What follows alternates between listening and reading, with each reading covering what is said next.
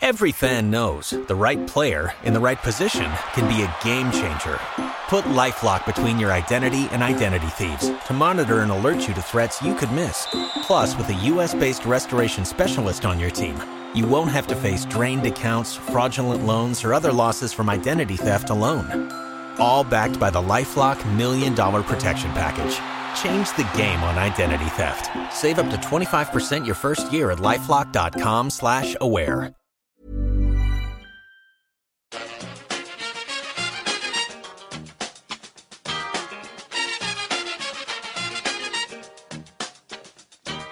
Bring it fast. Bring it to the bank. Bring it fast. Hello and welcome back to the EPL Roundtable. I'm your host, Kevin DeVries, and as always, if you'd like to reach us at the podcast, you can do so by either tweeting us at EPL Roundtable or emailing us at eplroundtable@gmail.com. Hi, I'm Gunther Swillen, Swansea City fan and contributor to the Jackcast. If you want to find us, you can find us at the Jackcast. Hi, I'm Jay. I'm editor of theeaglesbeak.com, a Palace fan site by fans for fans. You can get us on Twitter at the Eaglesbeak, and I'm also a social media manager and football pundit on a local radio football show called Back of the Net, and you can get us on Twitter at _backofthenet_. All right, thanks so much for joining us, guys. Up first, of course, we have Making the Rounds, where we each have a few minutes to discuss what's been happening at our clubs this week, which, as it turns out, were a whole bunch of wins. We'll start off with Gitto. You overturned Chelsea, who were thinking that they had a shot of climbing up into the European spaces. You took care of them, are definitely safe now. What was your view of that match? It was nice. It was a day of firsts, really. It's the first time that we've beaten the reigning champions since we were promoted to the Premier League, and the first time that we've got a league win over Chelsea, which felt quite nice, especially since we probably should have beaten them on the opening day of the season when we tore them to pieces in what led to the start of their demise, really. But it was really encouraging because it was the return, really, of a lot of the things we've been missing this season. It has to be said, first of all, that Chelsea played largely a reserve side, so we're not going to read too much into it. They were very experimental, but it was nice to see a Swansea team approaching a match positively, playing with width and playing with pace again. Guidolin selected Jefferson Montero from the start, which was a bit of a surprise, but really, really positive move. Something the fans have been calling for a long time. He's been out of favour for a considerable amount of time now, and he looked brilliant. He had his pace and confidence back, tore Azpilicueta to pieces in the first half, set up numerous chances, and reminded us again of what a great player he can be. And we're just hoping now that this is the start of his sort of prolonged period in the team and that we can see far more of him.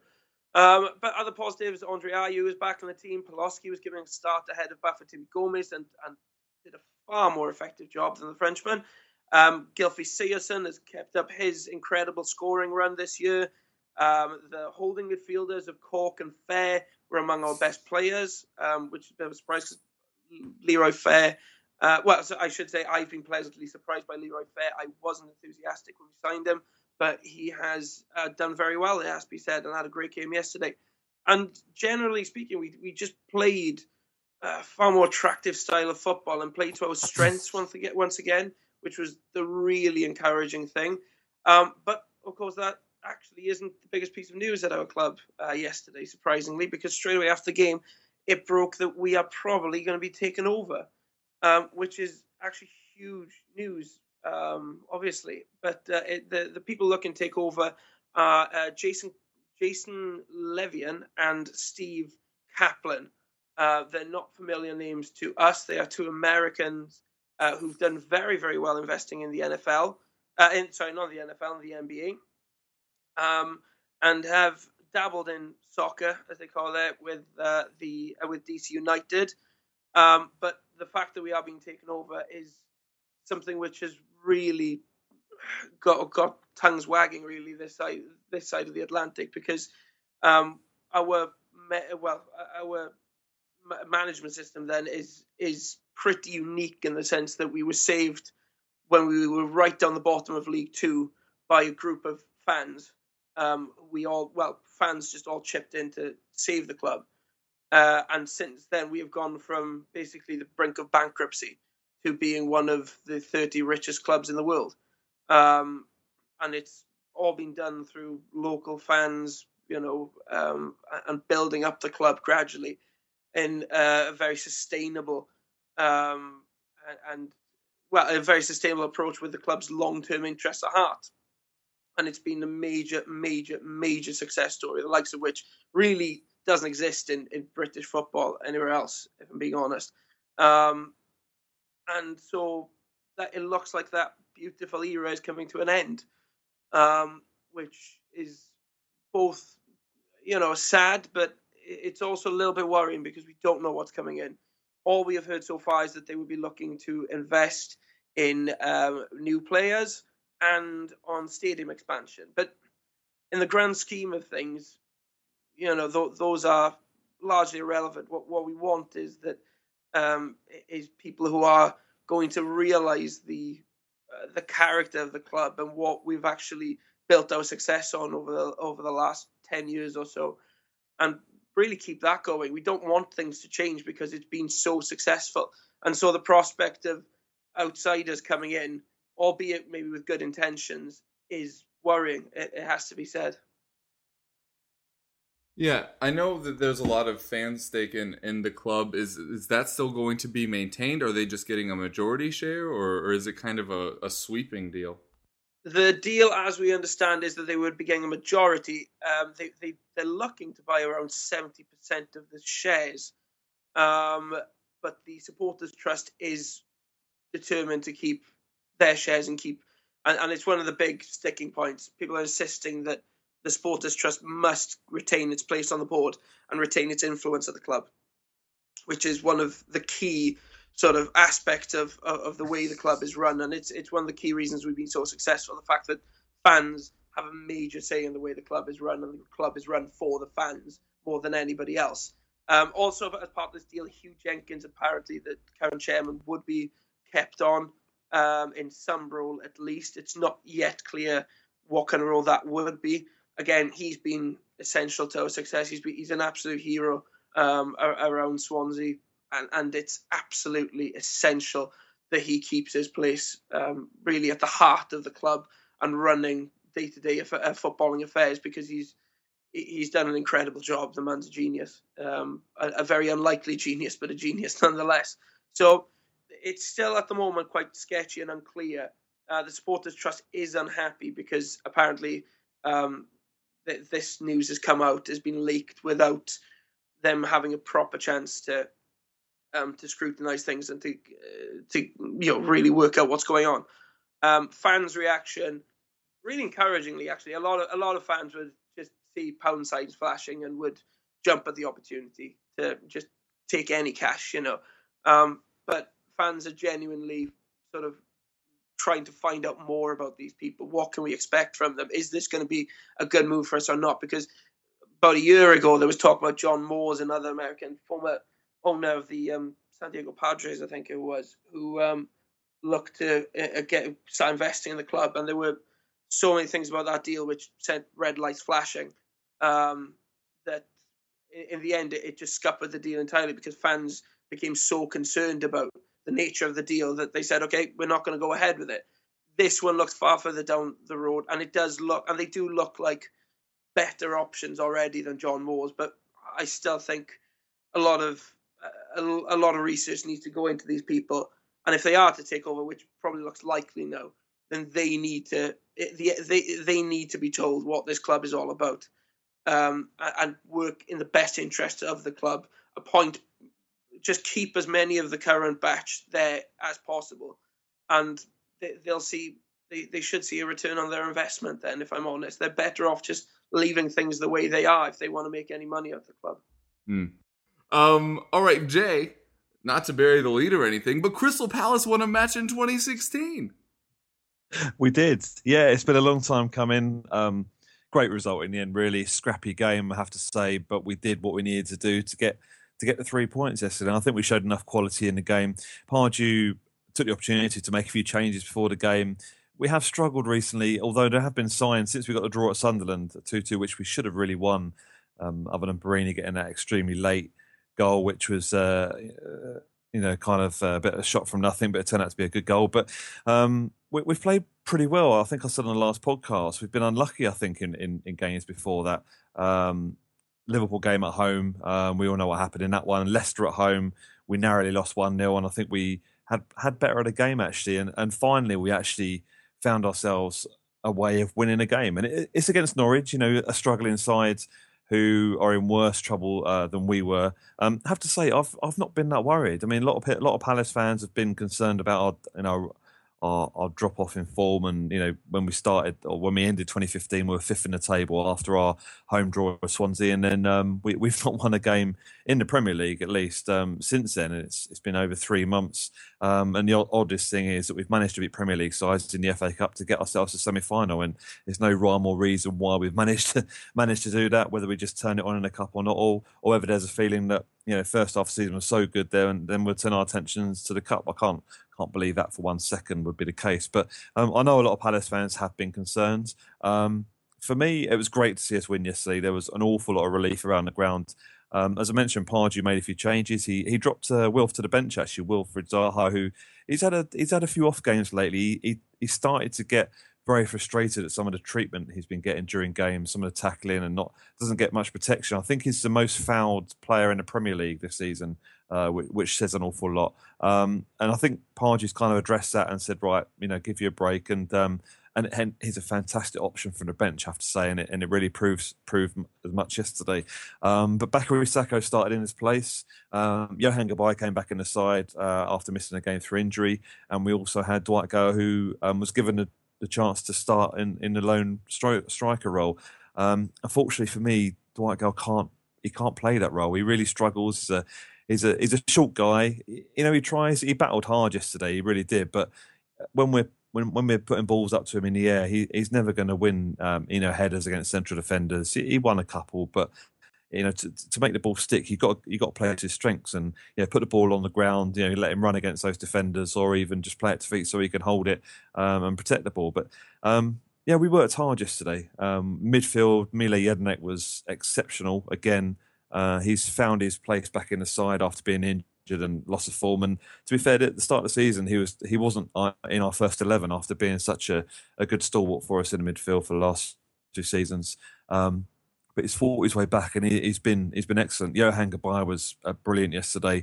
Some of the stats I read yesterday on Johan Gabai's performance. I think he ran 11 kilometres during the game. Made something like 60 tackles. He made 60 sprints. That's more than any other Palace player in the game. Just showed an awful lot of what the game was about yesterday. And first half was very scrappy.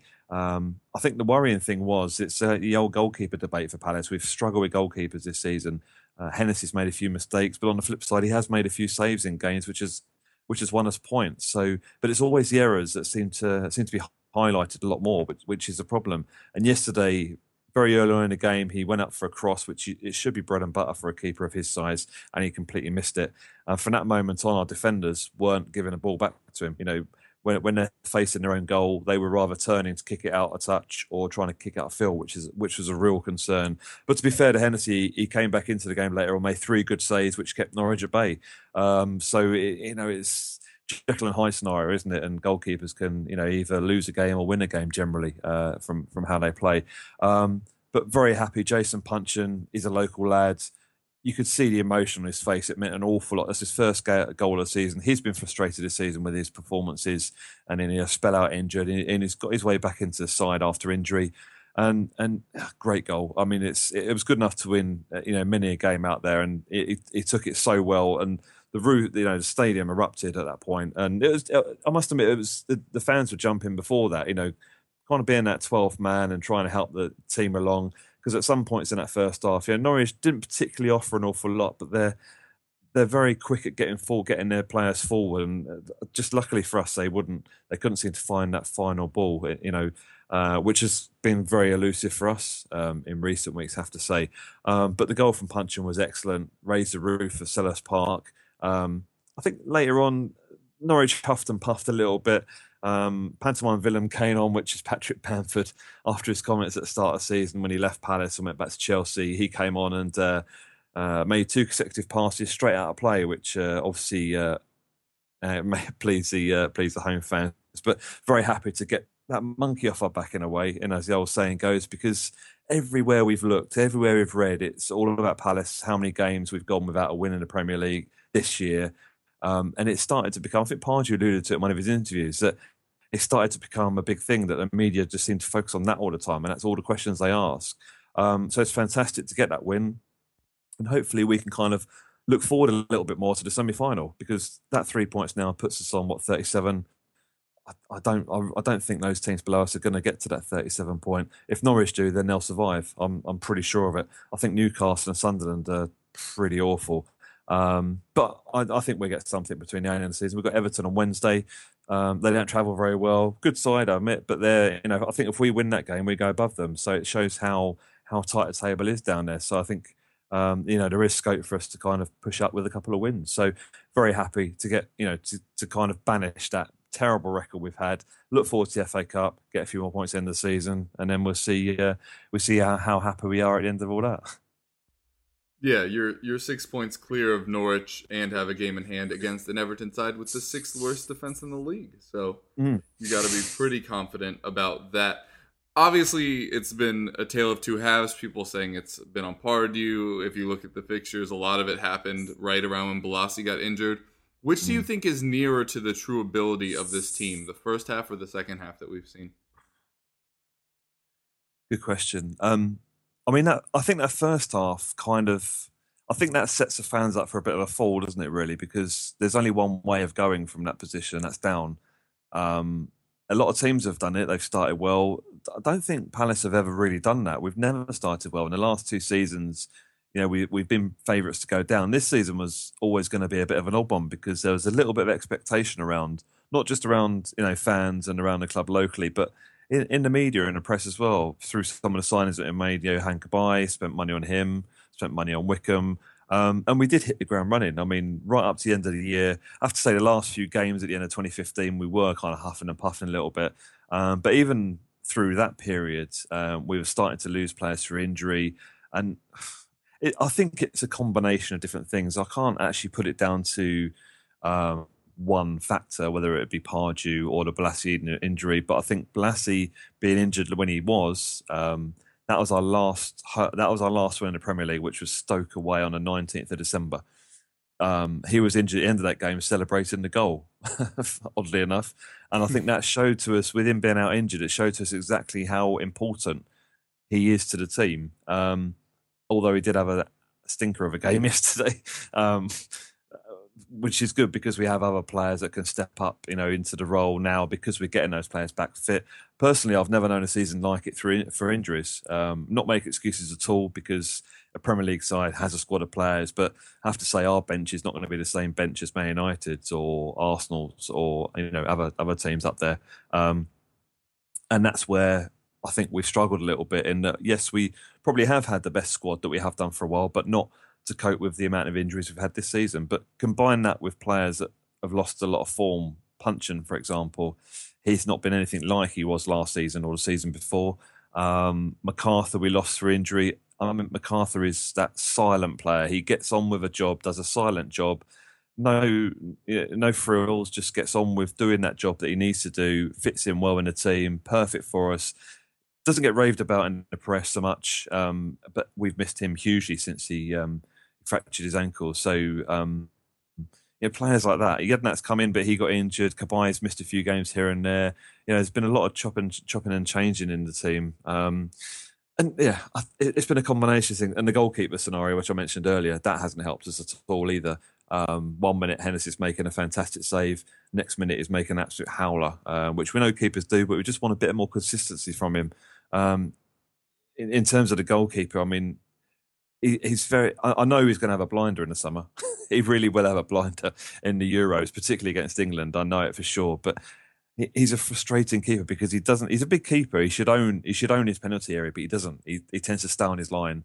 Very rarely exits his 6-yard box. And for a big keeper flapping at crosses, it's not great. So that's been a big problem for our defence because they haven't really trusted him.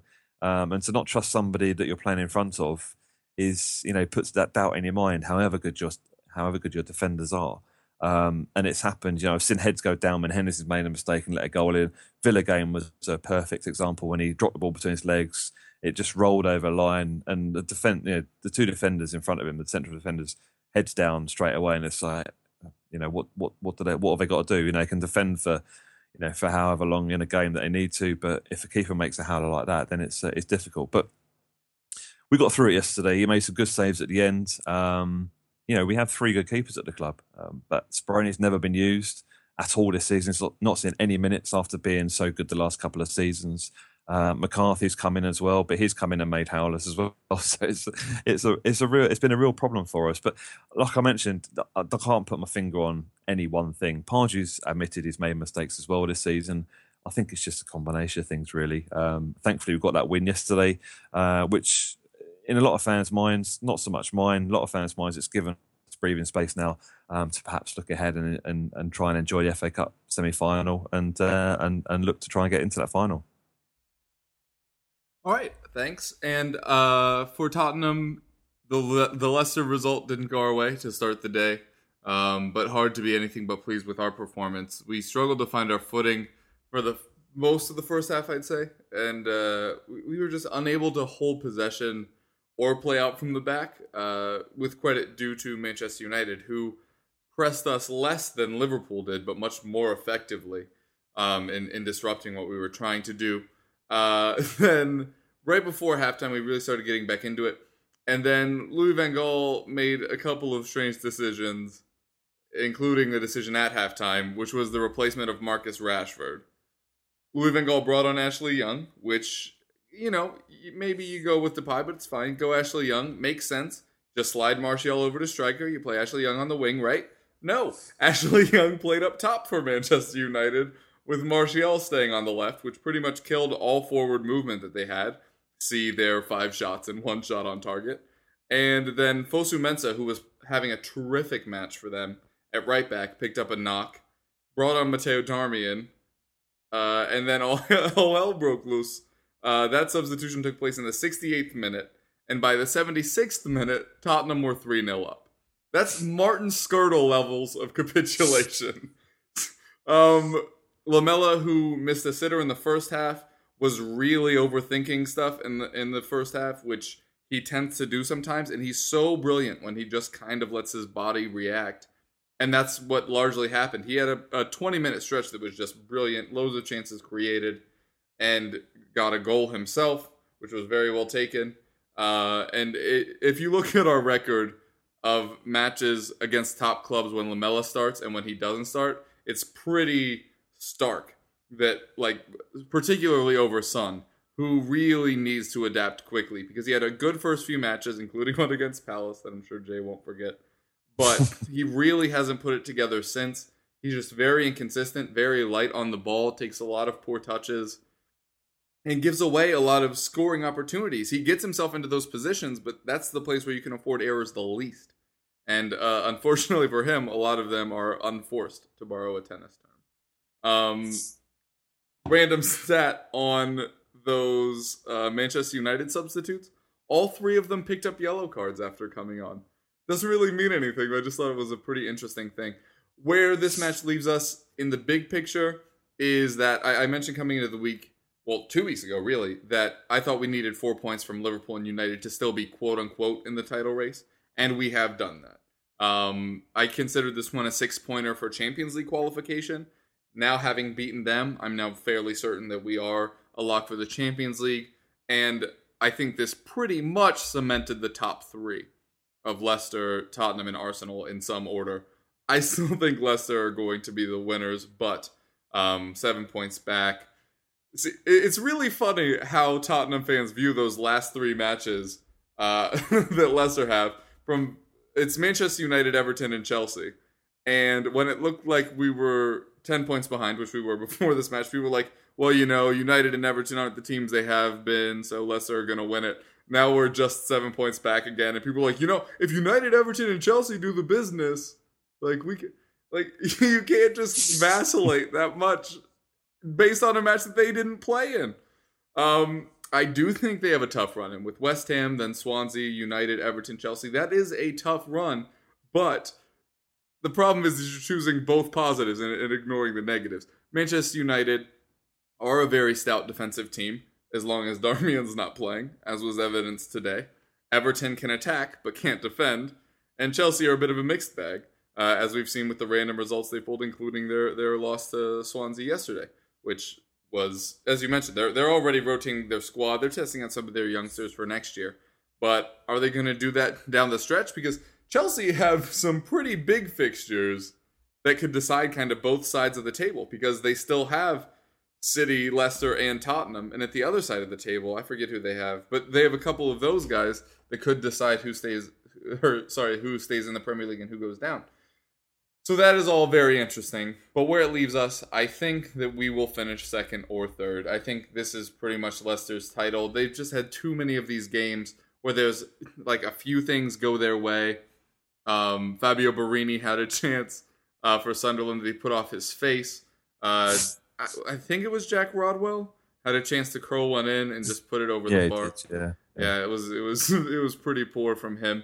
It just everything is going right for them, and I don't see it going badly enough. Yes, they have 4 tough matchups, but as somebody that covers fantasy, they have 4 tough fantasy matchups. Like West Ham have a really good attack and an okay defense. Manchester United have a really good defense but an iffy attack. Everton have a terrific attack and an iffy defense. And Chelsea, you never know what you're going to get each week.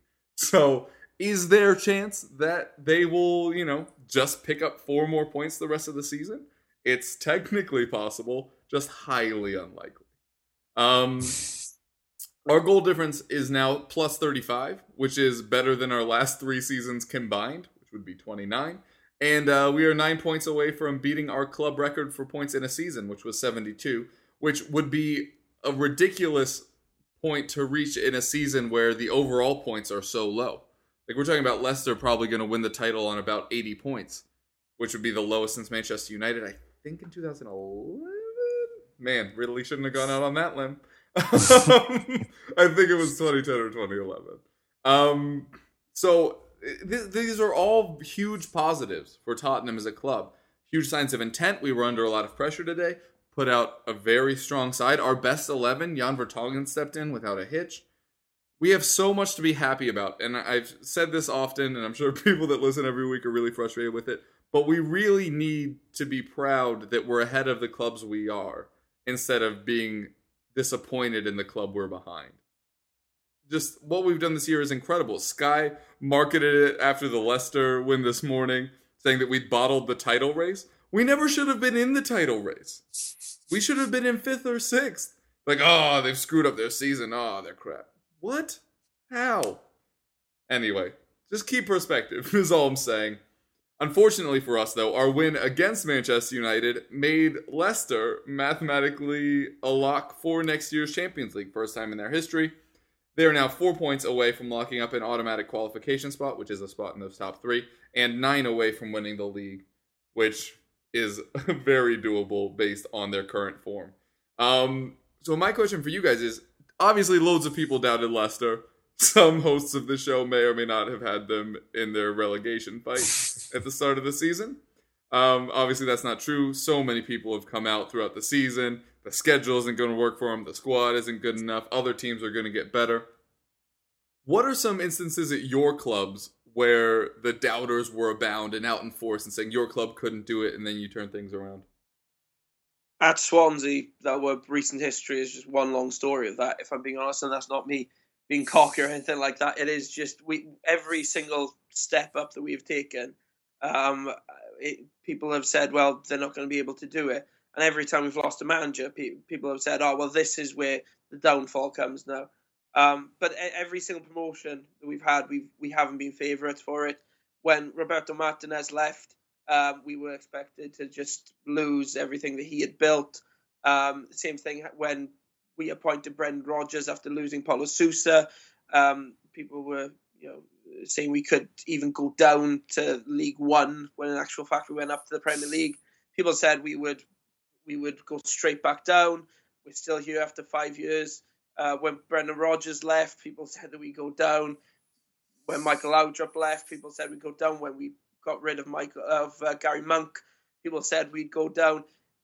And we've just kept on doing what we've been doing really for the last few years. I think sometimes people are, it's easy in football when something big like a manager leaving happens. You think, oh well, that's clearly going to be the end of their good run then. With Leicester, we were saying, well, yeah, they're playing very well at the moment, but come on, when they get to the second half of the season, we're going to see a collapse, like we saw, with Southampton, say a few years back, where they couldn't keep it up for an entire season. And it's nice, obviously, the Leicester have managed to keep it going, but yeah, at Swansea, we take great pride in the fact that we've sort of that we've kept on succeeding despite doubters constantly predicting that this is going to be the year that it all comes to an end. Somebody actually retweeted earlier relegation predictions from January for the Premier League by the Gillette Soccer Saturday pundit, and every single one of them said that the Swans would be relegated. And we're now in approaching mid-April, and we're already safe. It's really nice. It gives you, it's one of the most satisfying things about being a Swansea City fan, that we do keep proving people wrong and we do keep excelling and overachieving really, despite every single thing that has gone against us. So it's one of the better things about being a Swansea City fans, that actually I can't think of a single example for this one.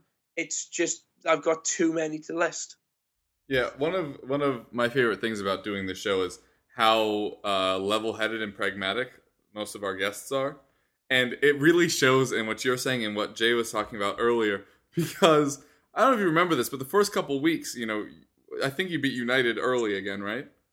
Yeah, we beat United. We and people were saying, etc. Yeah, and people were saying that like this was going to be the year that Swansea like made the big jump up, and so the media put the pressure on like, oh, this is Swansea's year, and then as soon as things started ticking downwards a little bit, they're going to get relegated. The same thing happened with Crystal Palace. Like we on this show talked about your chances for Europa League. Exactly. Like in earnest, and then you lose a few matches and like, oh well, you're crap. Like it really is a lot of overreaction, and it's easy to do about other clubs, but if as a fan of your club, you can just kind of ride that out. Is a lot of the success at Swansea sustained despite the managerial departures due to kind of the consistency at the board level? Consistency at board level, the fact that we've kept key players for a number of years.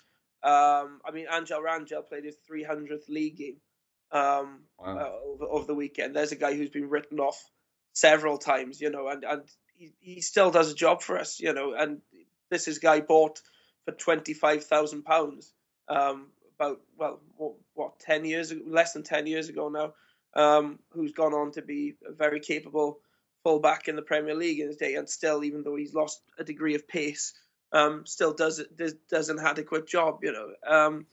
It's just we haven't been too reliant. I mean, Martinez, it's fair to say, started everything off in terms of the beautiful football, the current style that we've got. He was the one that introduced that. He was the one that really changed things massively at the club on the pitch.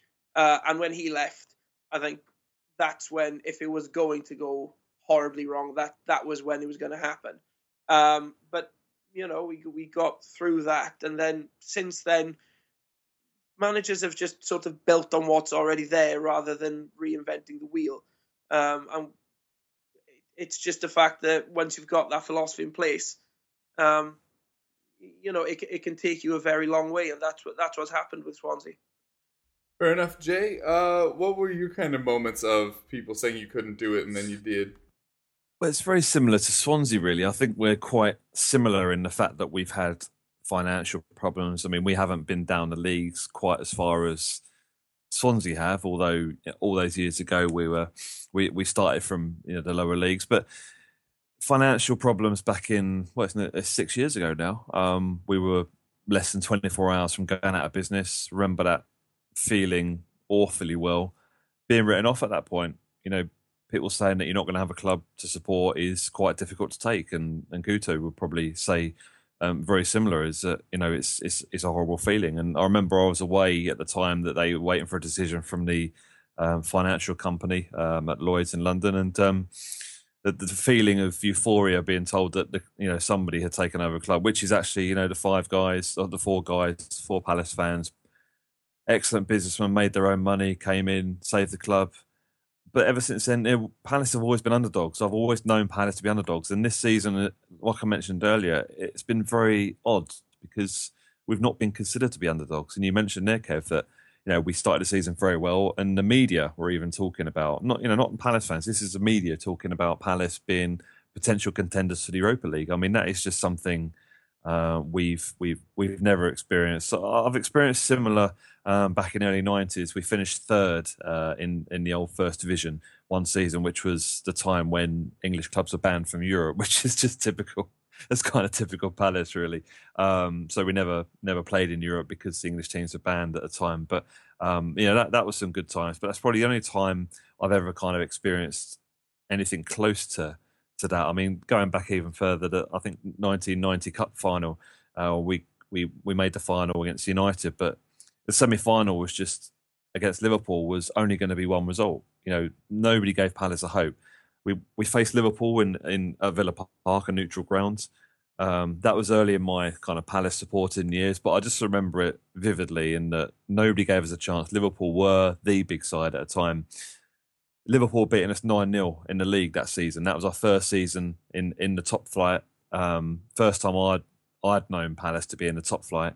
We'd gone to Anfield, lost 9-0, come back with our tail between our legs, and we managed to survive that season, which is great. But Liverpool went 1-0 up, half time they were 1-0 up, and still no hope. And we managed to beat them 4-3. And that is just, even now, is one of the games that I can remember as being the game of our kind of the history at my time supporting them. But ever since then, it's been very similar. We've always been underdogs. We've always performed well as underdogs. The last two seasons in the Premier League, we're one of the favourites to go down. This season, like I mentioned, was very different. We've kind of not experienced anything. We weren't one of the favourites to go down this season, and it's been quite an odd feeling. But we've always battled back from kind of obscurity and almost going out of business at time, and close to dropping out of the Championship. Which if we'd have done that at that point, around that financial problems that we had, we might not be where we are now. Probably would have been saved still, but dropping a division would have been kind of detrimental to what they'd planned for our future. So it's great to be where we are. We still remember where we came from, even though we're in the Premier League, much as probably Guto would say about Swansea as well. Got a lot of time for Swansea and how they've kind of got to where they are now, run by fans, invested by fans. And it's very interesting to hear that they've got investors from America, and we've just had very similar. At the start of the year, we had two guys, Josh Harris and David Blitzer, who are well known in NBA and NHL circles in the States. And to be fair and kind of to say to Swansea fans, we haven't really seen an awful lot of difference since they've come in. I'm guessing that there'll probably be a little bit more over the summer, but the plan is for their money to be invested both on the ground, which Sellers Park needs a lot doing to be fair. There's no view to us moving, but their money will go towards improving the ground and the facilities, and also funding some of the playing staff as well. So we'll see how that pans out. But as of yet, we haven't really seen an awful big change in what we've had at Palace. We've kept the main man as chairman, Steve Parish, who was one of the four guys who took over the club. So very similar to what Guto said again, is that the chairman there, they'd hope that he would stay because he's Swansea through and through, very much like Steve Parish is at Palace, and he stayed as chairman. And with these guys coming in as kind of co-owners and investing some money. So things have changed an awful lot, really have. And we're not particularly considered underdogs anymore, but I think it's a bit of a reality check this season in that there was a lot of hope and whether we could make that step up. From the last two seasons, we finished kind of 11th and then 10th, which was fantastic for us. We survived both those seasons. First time we've actually survived a season in the Premier League as is the Premier League, and we were looking to push on. But yeah, I think there's nothing wrong with the reality check now and again. I think this season we've kind of had that. Yeah, it's really interesting because both of you guys are obviously true kind of underdog stories coming up through the leagues. But it kind of feels the same for us as Tottenham fans, despite not having to deal with shifting leagues. Just because we've always kind of been mid-table to top of mid-table, upper middle class, if you will, of the league, without ever truly really being in the elite. And this year was another one of those years, and I was a large part of it. I honestly thought that 4th was the upside and 6th or 7th was the downside, because we've been in that stretch for so long now, which, considering how we were in the 90s, is a massive step up. But considering how close we were time and time again, it just became very frustrating over time. And I would say that this season was not maybe one of those, because a lot of people started to rate Pochettino, but last season people wanted Pochettino out from the club. I think the thing that most fits the topic is actually individual players that have come through, starting a while ago, but in recent times, Gareth Bale, when he was a left back, we had overpaid for him. We lost every match he appeared in. We almost sold him to bring in, I think it was Charlie Adam or someone. I don't remember who it was. It was somebody from Birmingham, I want to say. And then in super recent times with Harry Kane. Last season, had a tremendous season. All summer, it was all about how he was a one-season wonder. Tottenham have to bring in another forward, or they're the worst team in football history. He has a slow start to the season. He's contributing in other ways. Starts banging in the goals again. Well, maybe it's going to dry up. Now he's on 22 goals, leading the Premier League. And it's so exciting. And we saw it with Dele Alli. People didn't want to spend the money. We spent $5 million. I mean, he was a highly touted prospect. I'm not saying like we unearthed a gem. Many people were looking at him. But being willing to take that plunge is exactly what it will take for us to take a step up to the next level, because we don't have the money to buy the players that the traditional top 4 do. What we need to do is buy players that are either a little on the wrong side of 30, like, well, I guess Van der Vaart wasn't even 30. It felt like he was. Same with Soldado. Where you're buying players that are already established but maybe about to decline, or you have to buy players that aren't at their prime yet. You have to buy them young and watch them develop. And I'm sure the two of you are thinking it's hilarious that I'm talking about us not having the money. But that's the situation we're in. And it's the same situation that Liverpool have been in, and some of the reasons that they've been struggling. Although this last year they seem to be splashing the cash again on Premier League proven players in Milner and Benteke with mixed results. But yeah, I'd say that's where people doubt us a lot. Our Tottenham fans doubt us more than anyone else, because we either are expected to be better and then we're not, or nobody expects us to be better and then we are. And so at every point, somebody's doubting Tottenham in our place. And like I said today, Sky's saying that we've bottled the title chase. How? That's my quick take on. Hey, I'm Ryan Reynolds. At Mint Mobile, we like to do the opposite of what Big Wireless does. They charge you a lot, we charge you a little. So naturally, when they announced they'd be raising their prices due to inflation, we decided to deflate our prices due to not hating you. That's right. We're cutting the price of Mint Unlimited from $30 a month to just $15 a month. Give it a try at mintmobile.com/switch. $45 up front for 3 months plus taxes and fees. Promo rate for new customers for limited time. Unlimited more than 40 gigabytes per month slows. Full terms at mintmobile.com. On that. All right, now we will head into Player Watch, where we're going to quickly talk about a player that impressed and a player that disappointed, although I feel like we won't hear many players that disappointed as all three of us won. So how about 2 players that impressed? Oh, 2 players that have impressed. I will go for Federico Fernandez, who was probably my man of the match against Chelsea. Hasn't had the best of seasons this year, along with everybody else really at the club. But looked pretty close to his best yesterday. He was winning absolutely everything in the air, timing challenges well, was keeping things simple in terms of his passing, which is when he's most effective, and just looked very assured at the back. Ashley Williams had the odd hairy moment, unusually, but Fernandes was there to tidy up, and it's usually the other way around. So I thought he had a very, very impressive performance. And the other one, I'll give it to Jefferson Montero. Against Stoke, it was great to see him back, having not played a minute of football under Guidolin, and dropped down momentarily to the under-21s team. So to see him back and really stretching his legs again, playing with confidence, dribbling effectively and putting in some dangerous balls into box. And of course, he played a large part in our goal.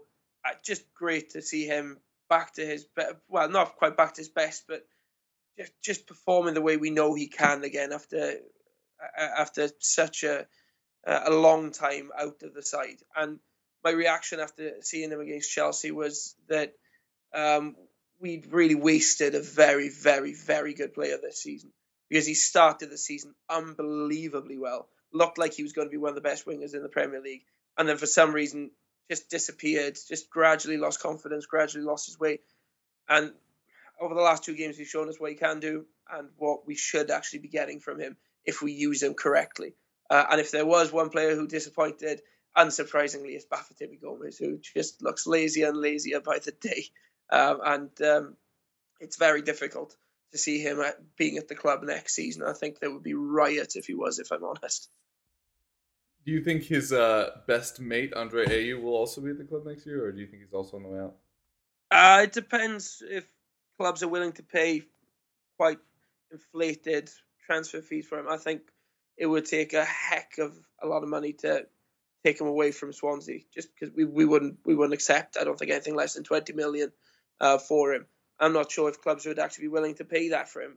He's had a very good season at Swansea, but has he had the kind of season that's going to, turn heads right at the top of the table?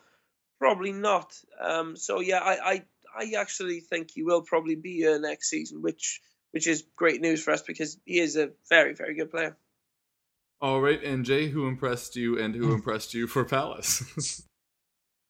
Well, I'm going to start with who didn't impress me. Actually, I'm going to surprise you. I'm not a negative person, but Balassi had an off game yesterday when perhaps we needed him more than any other time to get the win. But other people stepped up, thankfully. Very erratic, Balassi yesterday. I don't know. I couldn't pinpoint exactly why. I mean, players are entitled to off days every now and again, and that's probably the first one that he's really had since he's come back from his injury. So we'll let him have that one. Bakary Sakho didn't really. I mean, he had his chance. He had a start yesterday. Wilf Zaha was put on the bench, and he didn't really grab it with both hands. You would expect players who have been on the fringes. He's had an injury this season as well. Struggled to kind of break into that first 11, and I would certainly expect players, given a chance, would try everything to hold down that place, but nothing seemed to come off for him yesterday. Through not through not trying, just maybe trying to acclimatise back in the side. I'm not sure exactly why, but he didn't do the simple things that you would expect a player to be doing. Certainly of his calibre, anyway. But it was great to have Wilf come on as a sub against the Norwich side, which were probably feeling the pressure at that point in the game, and is a great outlet for us. So in that respect, tactically, it did work for us in a way. Hennessy, as I mentioned, made that awful clanger very early on. Didn't cost us anything, thankfully, but he did actually recover and make those saves to keep us at 1-0. So he did turn out to do his job. But a few negatives, which I don't normally do, but for a game of yesterday's. How big it was particularly for Norwich, and I thought I'd mention those. But for me, Mila Jedinek's had a fantastic last few games. He's broken back into the side. Ultimate professional, really. He's not moaned about not being in the side. He's been ever present in the last couple of seasons. Been a real stalwart for us in the middle. So both him and Kabay in the middle yesterday were brilliant, absolutely brilliant. Jedinek was kind of the enforcer, doing that job in the middle, doing the dirty role. He's a big guy, wins the ball, wins the headers, gets stuck in. Kabay gets stuck in, for a talented guy that he is. But they both were exceptional yesterday, and Norwich didn't have any answer for either of the two of them. All right, for Tottenham, Eric Lamela, I mentioned at the top of the show, struggled a little bit in the first half, but had such an incredible second half and really showed once again that we're on the right path with him.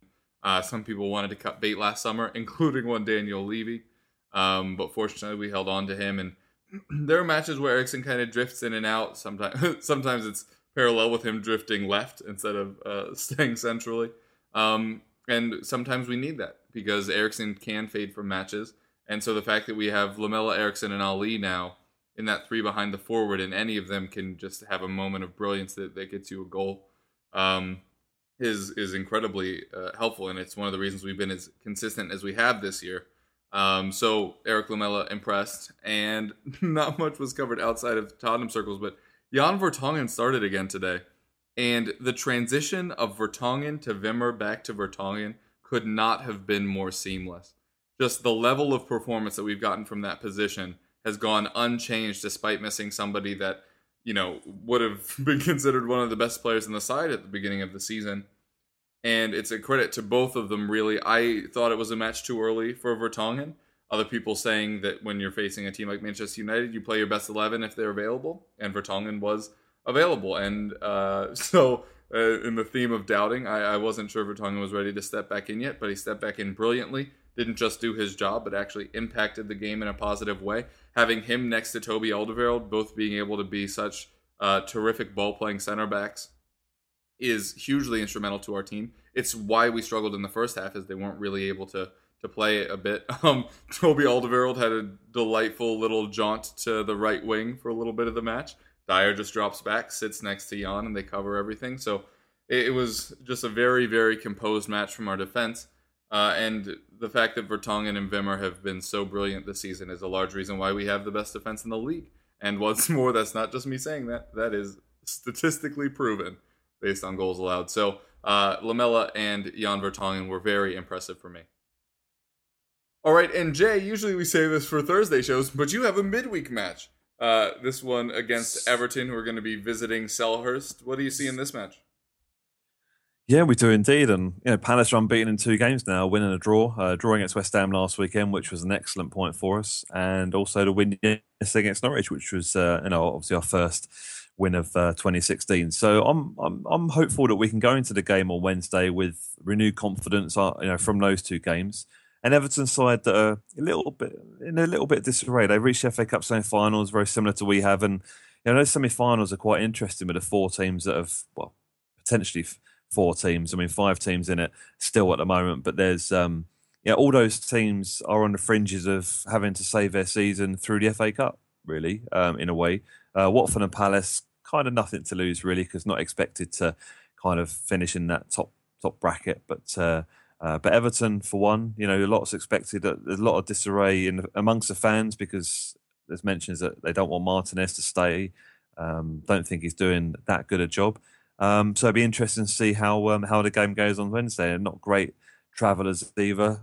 So yeah, they're not in great form either. So I'll be happy with a point just to keep the points table ticking over for us, really, and just to give ourselves something to look forward to the semi-final. Be an interesting one, really. It's interesting to see what sort of side that Martinez puts out, because he was criticised a lot for the for letting the equaliser for Everton letting an equaliser against Watford yesterday. I think it was 45th plus 3 minutes or something that Watford scored their equaliser right before the break after Everton had taken the lead. So it will be interesting. Looking forward to the game. A bit of renewed confidence in the side, hopefully, and I'm hopeful we get at least a point.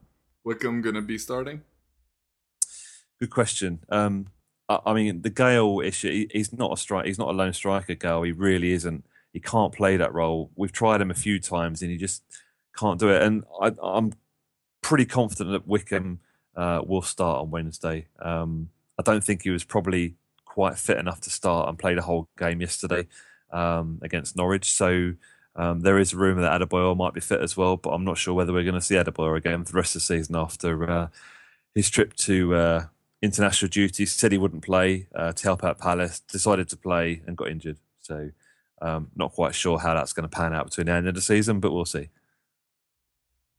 All right. Well, this is a bit of a short one, but thanks so much for coming on, guys. If you have any projects you want to plug or tell people where to reach you, now would be a good time. Apologies that the Jackass hasn't been updated very often over the last few weeks. It is down to technical difficulties. We are really hopeful of getting one up this week. That is, though, technology permitting. And you can find that at the Jackass. Yeah, thanks for listening. I'm Jay. I'm editor of theeaglespeak.com. You can get us on Twitter at the Eagles Beak. Also, a football pundit and social media manager on a local radio football show called Back of the Net. And you can get us on Twitter at _back of the net_. Yeah, and I'm your host, Kevin DeVries, at Kevroff on Twitter. You can find my fantasy stuff over at theeaglesbeak.com as well as playtoga.com. And you can listen to our FPL roundtable, which goes up on Thursdays.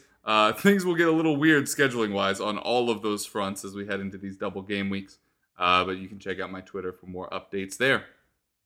All right, thanks so much for joining us, guys. It's been a pleasure as always, and we hope you keep listening.